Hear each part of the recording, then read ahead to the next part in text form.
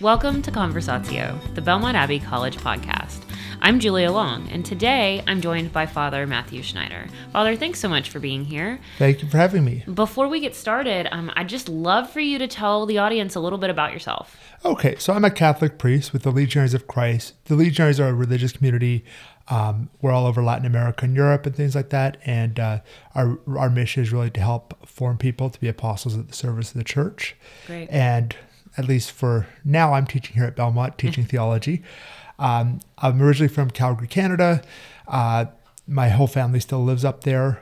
I'm somewhat well known on social media and Catholic circles for writing articles and, tweeting and things like that. And I just finished my doctoral thesis at the end of June, July there. Congrats. That's kind of the transition to teaching this semester. So what was your thesis on? My thesis was on a Catholic theological analysis of the right to informational privacy. So it sounds kind of abstract, but the application to it, which I didn't get into as much, I stayed more on principles, would be things like the NSA or Facebook spying on you, or your boss asks you for a genetic test, or like HIPAA, the health privacy rules and things like that. So that would be the application of it. There really wasn't much in kind of Catholic theology on that. There's a lot in kind of secular thought. And I thought, well, what can Catholic theology add to this discussion? And so that's where I went with, 400 pages later, I have a doctoral thesis out of it. So it's really crazy how that happens. That's similar, not 400 pages, but I did a master's thesis a couple of years ago. And it's crazy how it at some point takes on a life of its own. Well, I really am excited about our discussion today. So for some context for the audience, many of you may have seen the same tweet I saw from Britney Spears a little bit ago about not being permitted to marry in the Catholic Church. And she seemed a little bit disappointed by this fact. And the tweet that I saw was included in an article. And Father, you were quoted in that article. And being a Protestant myself, I'm not very familiar with the requirements to get married in the Catholic Church or the historical context. Why? Yeah. So I thought that this might be a really good opportunity for myself to be educated and maybe for our audience to learn a little bit too. Yeah. So I think a good place to start is just first of all, for maybe our listeners who aren't as familiar, what happened with Britney, right? Let's get into that. Yeah, so Britney was visiting some beautiful church out in the LA area. I forget the name of it off the top of my head. Yeah. And she said, I wanted to be married here, but they said I had to be Catholic and had to do some kind of test or something like that. Yeah. Which does kind of correspond to a Catholic wedding. Like one of the two parties has to be Catholic, and you have to do some kind of preparation where you agree to follow church teaching and that. So Yeah. Okay. So then she took to Twitter and shared, and then I think it was really interesting to see some of the discussion. Some people, came out and kind of in support of, well, yes, of course you would need to be Catholic, and then others were saying, why would you need to be? Couldn't you just get married in the place? So I think this is a good opportunity for you to help myself and our audience understand what is a Catholic wedding, what constitutes a Catholic wedding. Well, I think we have to understand how the church understands marriage, because marriage ultimately is a reflection of the wedding between Christ and the church as a model for Catholic marriage. And Christ gave himself to the church gives itself to Christ completely. And that's kind of the model of a Catholic wedding. So that's like the kind of ideal. And that's also where we get a lot of the things that, Catholics are known for, that, it has to be a man and a woman. It can't be one man and three women. It has to be open to life because that's self-giving and that openness, and things like that. So those type of realities are like the most fundamental reality of the Catholic Church understanding of marriage in that sense is that sacramental understanding. Obviously, we also recognize a natural marriage. So, two non-Catholics get married, to atheists or to Hindus or whatever else. It's still a valid marriage, right. What we call a natural marriage, and it still should follow the same principles. It doesn't have the same motivation because there's not like that same spiritual connection, with Christ and the church. Like two Hindus are not imitating Christ in the church. They're not, or imitating. Sometimes it's also referred to in the Trinity, the Father and the Son, and then they bring forth the Holy Spirit. Yeah. But the Hindus aren't imitating that either. So they're just like a man and a woman married, have their 3 kids or whatever, and the like church that. would recognize that as a natural marriage. Yes, it would recognize that as a natural marriage, assuming the proper things are in place for a natural marriage. Sure. And what are those proper things in place for a natural marriage? So it needs to be a man and a woman, because it's kind of, the definition of a marriage includes, like, for the procreation and education of children, and like a man and a woman are the only way to make children. And it needs to be open to children, not to say that it's necessarily going to have children. Like if you have a widow and widower who get married at 60, they probably are assuming that they won't have children unless there's a miracle, or if there's some kind of medical issue one of them already knows most likely they can't have kids, things like that. It needs to be exclusive in the sense that I intend just for you for the rest of my life. I'm not going to be with other women or other men. Yeah. And then permanent in the sense that till death do us part, that everybody has remembered from wedding vows that they've been to at weddings and things, and not just kind of like, we're going to do a trial marriage for the next 3 years, Sure. and then we'll see if we're going to actually have a marriage. Yeah. And are those 3 principles the same for a sacramental marriage, or are there additional ones? There's a few slight variations in details there in the sense, but they're essentially the same. Okay. So, and you hit on this a little bit, but I had a friend who was not Catholic. She fell in love with a man who was. She was Protestant. They live in France now. They're married. He is Catholic. Now she is Catholic. Yeah. They were married in the Catholic Church. Is there, kind of a need for individuals who are not Catholic to convert to the faith to be married, or is that just more of a personal choice? It's more of a personal choice. There's a requirement that they would allow their children to be raised Catholic if they have any children from the marriage, and that they agree to the principles of Catholic marriage in that sense, what you talked about. But they don't have to convert. Like, she got married before she converted. I have a brother-in-law who was in a similar situation, who's now Catholic but was not when he got married to my sister. And things like that. So that can happen, the conversion, but it's not that necessary to get married in a Catholic church. You need one of the 2 parties to be Catholic. You don't need both to be Catholic. Okay. And are there differences in the actual ceremony between 2 Catholic individuals and not? Not really significantly. I can't think of anything off the top of my head, that would be different. Okay. So yeah. So I think this is a point of discussion in the public space about being able to be married in the Catholic Church. And I think one thing that always helps is to understand how we got here. Yeah. And the historical context. So can you tell us a little bit about how we got here? Okay. Well, I think there's kind of 3 points. First of all, like any kind of group, if you have a religious house for that group, you're generally going to, at least one of the 2 parties getting married is going to need to be in that group, like if some friends of mine who were like a Christian and an atheist went to ask the synagogue, I wouldn't, unless one of them is, the synagogue's not going to say, yeah, come in, because neither of you is Jewish. Like, we'll do a wedding, but if one of you is Jewish, not if neither of you is. And I would expect the same thing from other religious houses, most likely as well. Yeah. And that's the first thing. The second thing is really that a lot of it goes back to that idea of the union of Christ and the church. In the sense, it's a primordial sacrament. Adam and Eve were married, as the first man and first woman. That's the sacrament they had. Yeah. And so we have it kind of like at the very, very beginning, we have marriage, and that marriage is that union in that sense. So, and it has those factors we talked about, that openness to children, that permanence, and that exclusivity.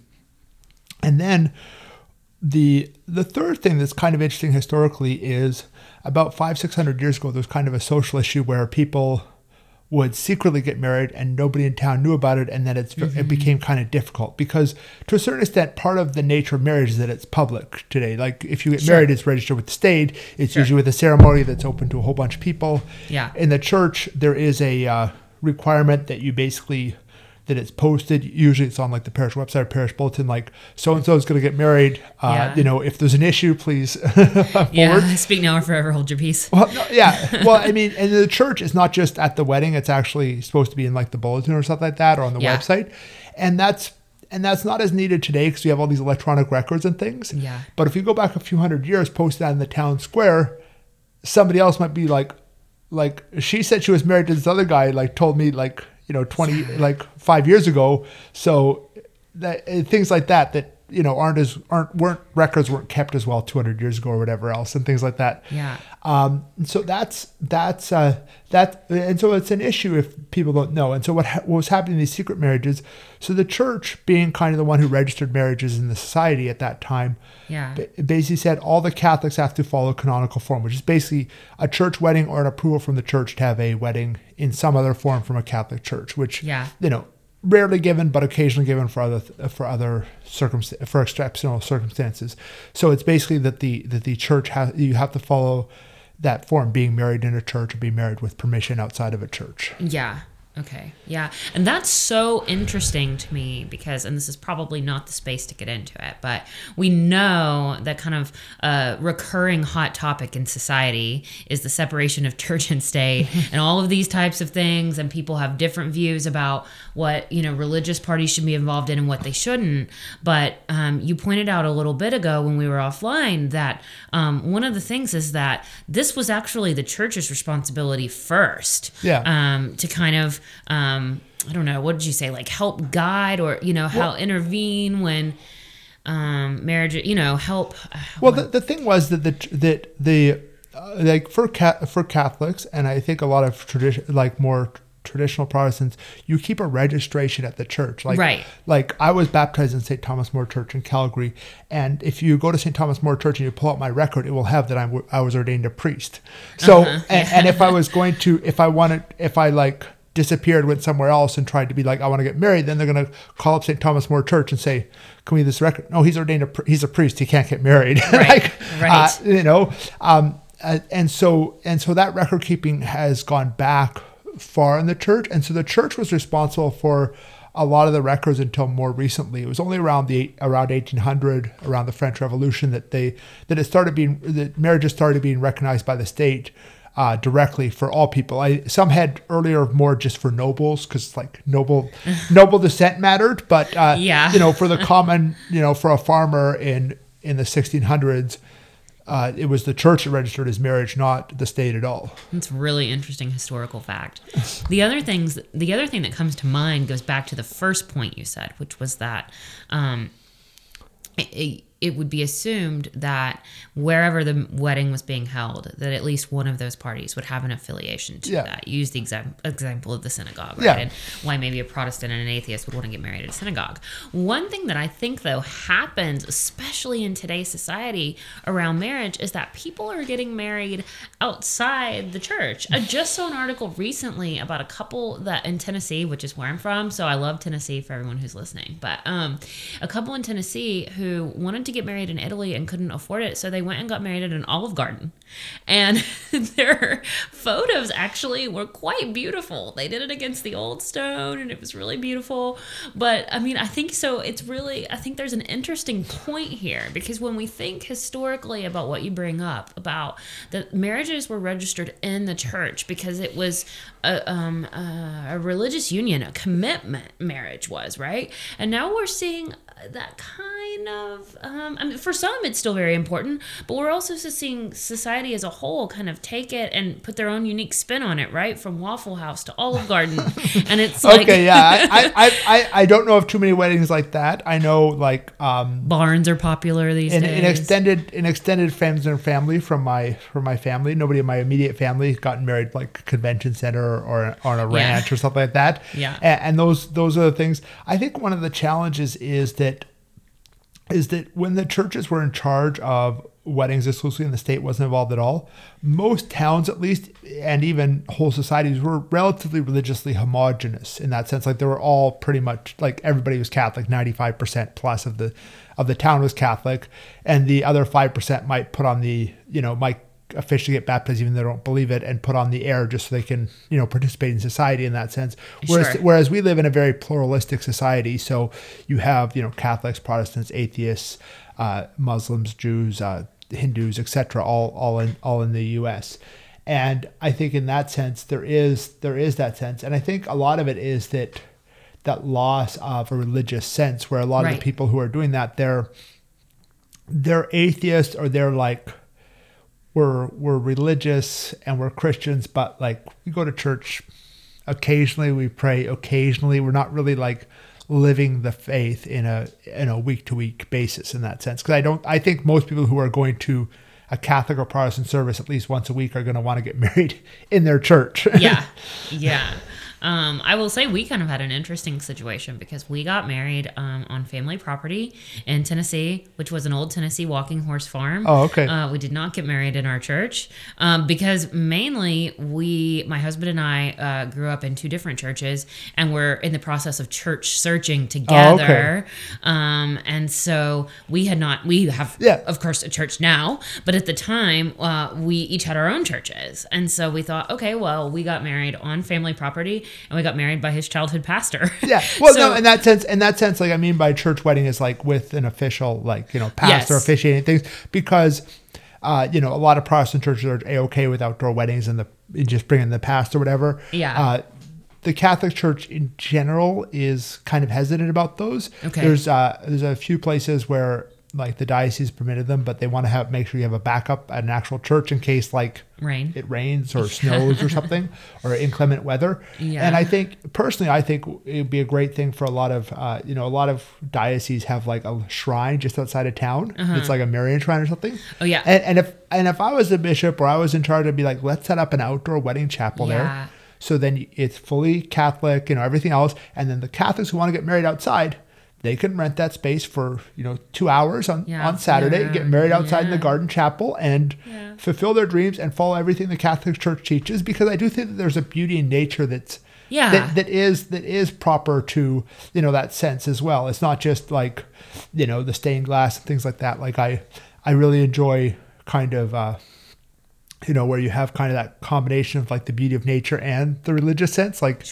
like in my office, it's I have a picture up there and it's a church in the woods and there's like some cardinals, like the birds in the foreground, and that's kind of like a beautiful kind of the combination of the nature and religious. God's creation. I was thinking while you were talking that it's such an important point when we think about Catholic marriage and even Protestant marriage really, but the point of today is Catholic marriage. And we kind of laid out the three principles and stipulations, if you will. But then I think there's a larger commitment here, right? Maybe that's even once you've gotten married in the Catholic Church, you've agreed to these three things, but you're also agreeing to honor God and honor one another, right? And live a life together based on biblical. Oh, definitely. Right. Definitely. I mean, in that sense, like you're going to live all the things like that, because it's, I promise to honor and respect all the days of my life, or the variation on the wedding thing, the wedding vows in that sense. And that's part of it, that you are going to honor and respect that other person. You are going to live according to the principles of the Bible and the catechism and things like that. Yeah. And there's also things like that didn't bring in, like, you have to be free to marry. Like if Joe gets Jane pregnant and Jane's dad comes over to Joe and says, with a shotgun and says, you marry my daughter or else. Yeah. There's a good chance he's not really free in that sense to marry in that marriage. He's if I don't do this, he's going to shoot me. And so there is a sense in the Catholic Church you have to be free. And that's when you do the preparation for marriage, you usually meet with a priest or somebody else at the church, and they have a few questions, making sure all those kind of things like, permanent, exclusive, open to children, but also making sure you're free and not like coerced or something like that. Yeah. And there's a few other questions too, but those kind of things to make sure that you're ready and make sure that you intend to live according to biblical principles, live according to what the Catechism teaches in that sense. I'm glad you brought that up because I think the concept of being free and as it relates to accepting marriage is similar to how God feels about giving us free will. Yeah. We're not puppets. He didn't say, here's earth, you have to follow me. He gave us a choice. Yeah. And marriage, I think, is a little bit parallel with that. In faith, you choose to follow God every day. Yeah. And in marriage, you choose to love that person every day. Yeah. So I think what we were talking about earlier, and again, no judgment to anyone who's getting married in a barn. I got married outside. But I think what we're seeing here, right, is a little bit of a societal shift. Yeah. Where the place shifts and maybe even some of the ideals shift, right? And then we come back to the importance of, okay, getting married in the Catholic Church and really making that commitment to have a biblical Christ-centered marriage. Oh, definitely. And I think that's really a good point of it. You know, even like when you were saying, like, you got married on the farm, but you had, like, you know, you had a pastor, Yes. the childhood pastor come in and things. And Yes. so it was like, you know, it was and he probably followed the exact same form he would have followed had you been in his church. Yeah. As far as, like, you know, we do this, then we have these are the vows we use, and, you know, this is the blessing I give every couple or something. Yeah, I don't know exactly what different Protestants have slightly different things of those, but the general gist is the same. And so I think in that sense we have a lot to learn. You know, we have a lot to learn in our society to really go back to that religious sense, to bring in that religious sense to marriage, because it's not really just a union between the man and the woman. It's also a union with Jesus in that sense when it's a sacrament. Right. So it's, you know, Fulton Sheen, who's a famous Catholic archbishop from the mid 20th century, probably the best preacher of the mid 20th century. If you ever want to listen to him, he talked about it as three to get married. You know, it's the husband, the wife, and the Lord. In that sense.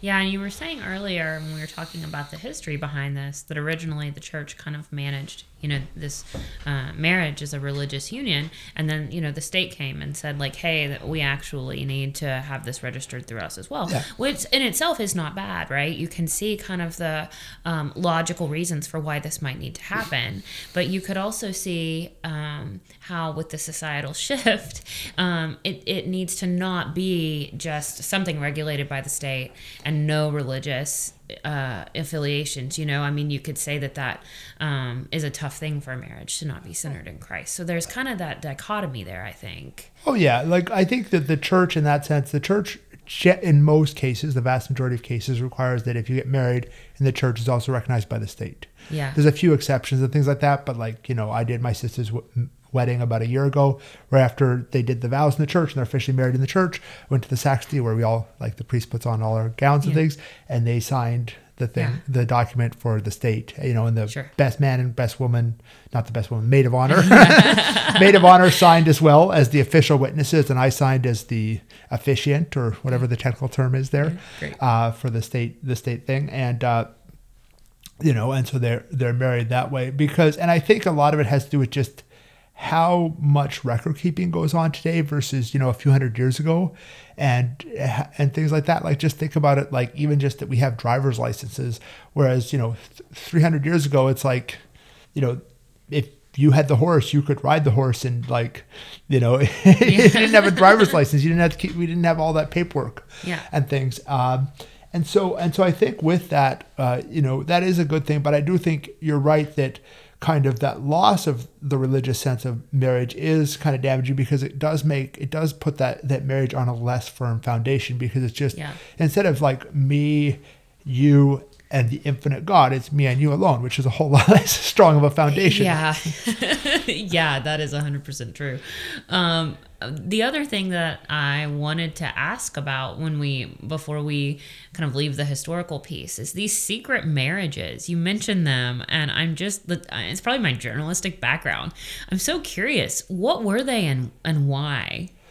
I'm not sure the whole why. I think a lot of times it would be, you know, kind of eloping, like the old-fashioned version of eloping and things like that. Yeah. But then it wouldn't be clear, even from behavior or things like that, where it wasn't clear who's married to who. And, like, marriage by its nature is supposed to be public, and part of that public is that, so, you know, like, you know, they know you're married, so they don't, like, somebody of the opposite sex doesn't approach you and think, oh, maybe I can flirt with them, and maybe, you know, it's like I was. You know, it's like, I just was talking to somebody else, and they're like, oh, they're wearing a wedding ring. If somebody was single, and they're like, oh, they're wearing a wedding ring, I can't flirt with them. Otherwise I would. Yeah. You know? Yeah. And in that sense, and that's valuable in society. There's a whole kind of thing. I'm not a super expert in that specific area. I just know that was a little bit of an issue 500-600 years ago, and that's why they instituted that what's now called canonical form, Okay. which is required for all Catholics to get married. So, Yeah. either in the church or in exceptional cases outside the church with approval from the church. Sure. So, okay, so we've looked at, the initial thing that happened with Brittany, which is what got us here. Then we've looked at kind of what makes a Catholic marriage a Catholic marriage. We've looked at the historical reasons behind it. And I think we've even gotten into a really important topic, which is kind of the societal trends and, that maybe some of the loss of religion in marriage today. So I think this is a good time as we kind of round up here to talk about any misconceptions that people have maybe against the Catholic Church and marriage. So I'll be honest, one thing I kind of thought, because my friend, the friend that I mentioned earlier in the podcast who now lives in France, she converted. I at one point thought that you had to be Catholic to get married in the church, right? Yeah, whereas only one party does. Right. Like my grandma got married with my grandpa in the Catholic Church, and she was buried a Presbyterian. She was a Presbyterian when she got married. She was buried a Presbyterian, 40 some years later. Yeah. No, 50 some, because they had their 50th anniversary. So yeah, that's special. So I think one of the things that happens sometimes is that people hear of certain things and they don't always understand the historical context of why. And then they may not even understand kind of the principle in entirety, right? Like the example here of, only one person needs to be Catholic and not both. Are there other societal misconceptions you can think of that you just like to point out and explain? Well, I think the biggest one is a lot of people think of like an annulment as just a Catholic divorce, whereas an annulment is saying that never happened. Okay. The law actually, the secular law even has annulments for marriages, but they're much rarer than in the church, because I remember I was hearing about some celebrity or something, and they got married while drunk in Vegas, and the next day they didn't want to be married, and they got an annulment as if that marriage never happened, because they're like, I was drunk out of my mind, I wasn't free to consent, and the state even recognized that wasn't a valid marriage. So the Catholic Church, we have annulments, but the annulment is not to say you can get divorced. It's to say that this marriage never happened because of some defect, whether it's one person was, basically lying on the forms and said they wanted to be exclusive, but really they wanted to, sleep around with all kinds of women, or something like that, or like they weren't free, or different issues like that make it so that the marriage never actually happened, which is different from a divorce, which is saying this marriage happened, but we can eliminate, we can break it off and have a new marriage. And that really goes back to that idea of it's union between Christ and the church, and the union of Christ and the church is eternal. It doesn't just break off, when there's a little bit of a challenge, like, because the church is imperfect, and this bishop or this priest does something bad. It's not like, we break off the union of Christ and the church. Yeah, and I remember you referenced that in the article that I mentioned at the beginning of this with Brittany. You said that in order to be able to get married in the Catholic Church, she would also need to have had, I think, annulments on her previous two marriages. Is that right? It might have even been her that had the one where she was drunk. I'm not sure. I don't know. It might have been like she was drunk, and it was like the next day she got an annulment for that, which in a secular one. I just remember I read that somewhere in the last year or so. Yeah. And I mean, that's the reality on the thing is you need to resolve those. There's different circumstances, but it's not. A lot of times when you're getting married in situations like that, like drunk in Vegas, or even, in Vegas, not so drunk out of your mind that legally it's not allowed. We might have a little higher standard for, you're competent to make this choice than the state would. Yeah. In that sense, if you're kind of, drunk on a bender in Vegas or something. Yeah. So I am so glad you brought this up, because divorce and annulments are not something that we have covered here. Are there ever any reasons for a divorce or an annulment that the Catholic Church would recognize as valid, such as, abuse or something like that? Well, so the thing is that there's a distinction here in the sense that, like a civil divorce, if there's abuse, separation and if need be, civil divorce for, to protect the other person. 100% the church supports that.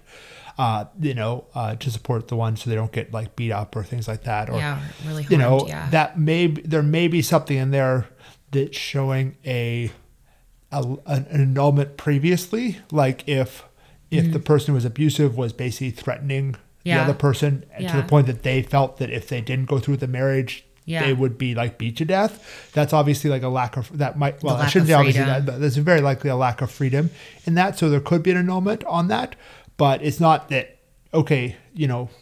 This person, this man or woman was abusive, therefore the marriage can be annulled, and a civil divorce can often be needed to protect the other spouse and the kids and things like that. Yeah. And okay, that's helpful to understand. And then any other kind of misconceptions that you think are worth? I think that's the biggest one. I think the annulments, and then like your thing about that, I think a lot of people, I think we already kind of went over it to some of the details, why the churches, requires things like, only a man or a woman, or like openness to children, things like that. But I think we already went over that earlier in the podcast. Yeah, sure. Okay, so let's just recap the reasons why Brittany couldn't get married in the church. So she goes and she sees this beautiful church in LA and she wants to get married there, and then she can't. Well, the first thing is one of the two has to be Catholic, and I don't know if Brittany is Catholic. She was raised Baptist. She's expressed interest in the Catholic Church in previous posts, but exactly how far along that's gone or what's happened in that regard is not publicly available. I don't have any special knowledge. I just have what's publicly available. You're not calling her up on the phone to ask? Nope, I don't have her number. I just have, the news reports that are out there. And then they would have to, usually do some kind of preparation, usually for a short period of time, make sure that everything's set. And, often meeting with a priest or meeting with a couple who's been married a while or something like that. And, agreed all the things we've gone over, as far as the, different things for Catholic, being a Catholic wedding, and that, we want it exclusive, just us, permanent. We are open to kids, and, we're going to raise the kids Catholic. But it's, but a lot of those, it's not clear. She just kind of said, they need some kind of test, which is kind of vague in that sense. Yeah. And things. So that would be why she couldn't, she's welcome to become Catholic and follow through with those things. But that might take a little bit of time for her to become Catholic or her fiance to become Catholic. I don't know the exact details of his life either. So right. But if he had been Catholic, then and they had agreed to those three things, it is likely then that they could have gotten married in the church. Yes. Right.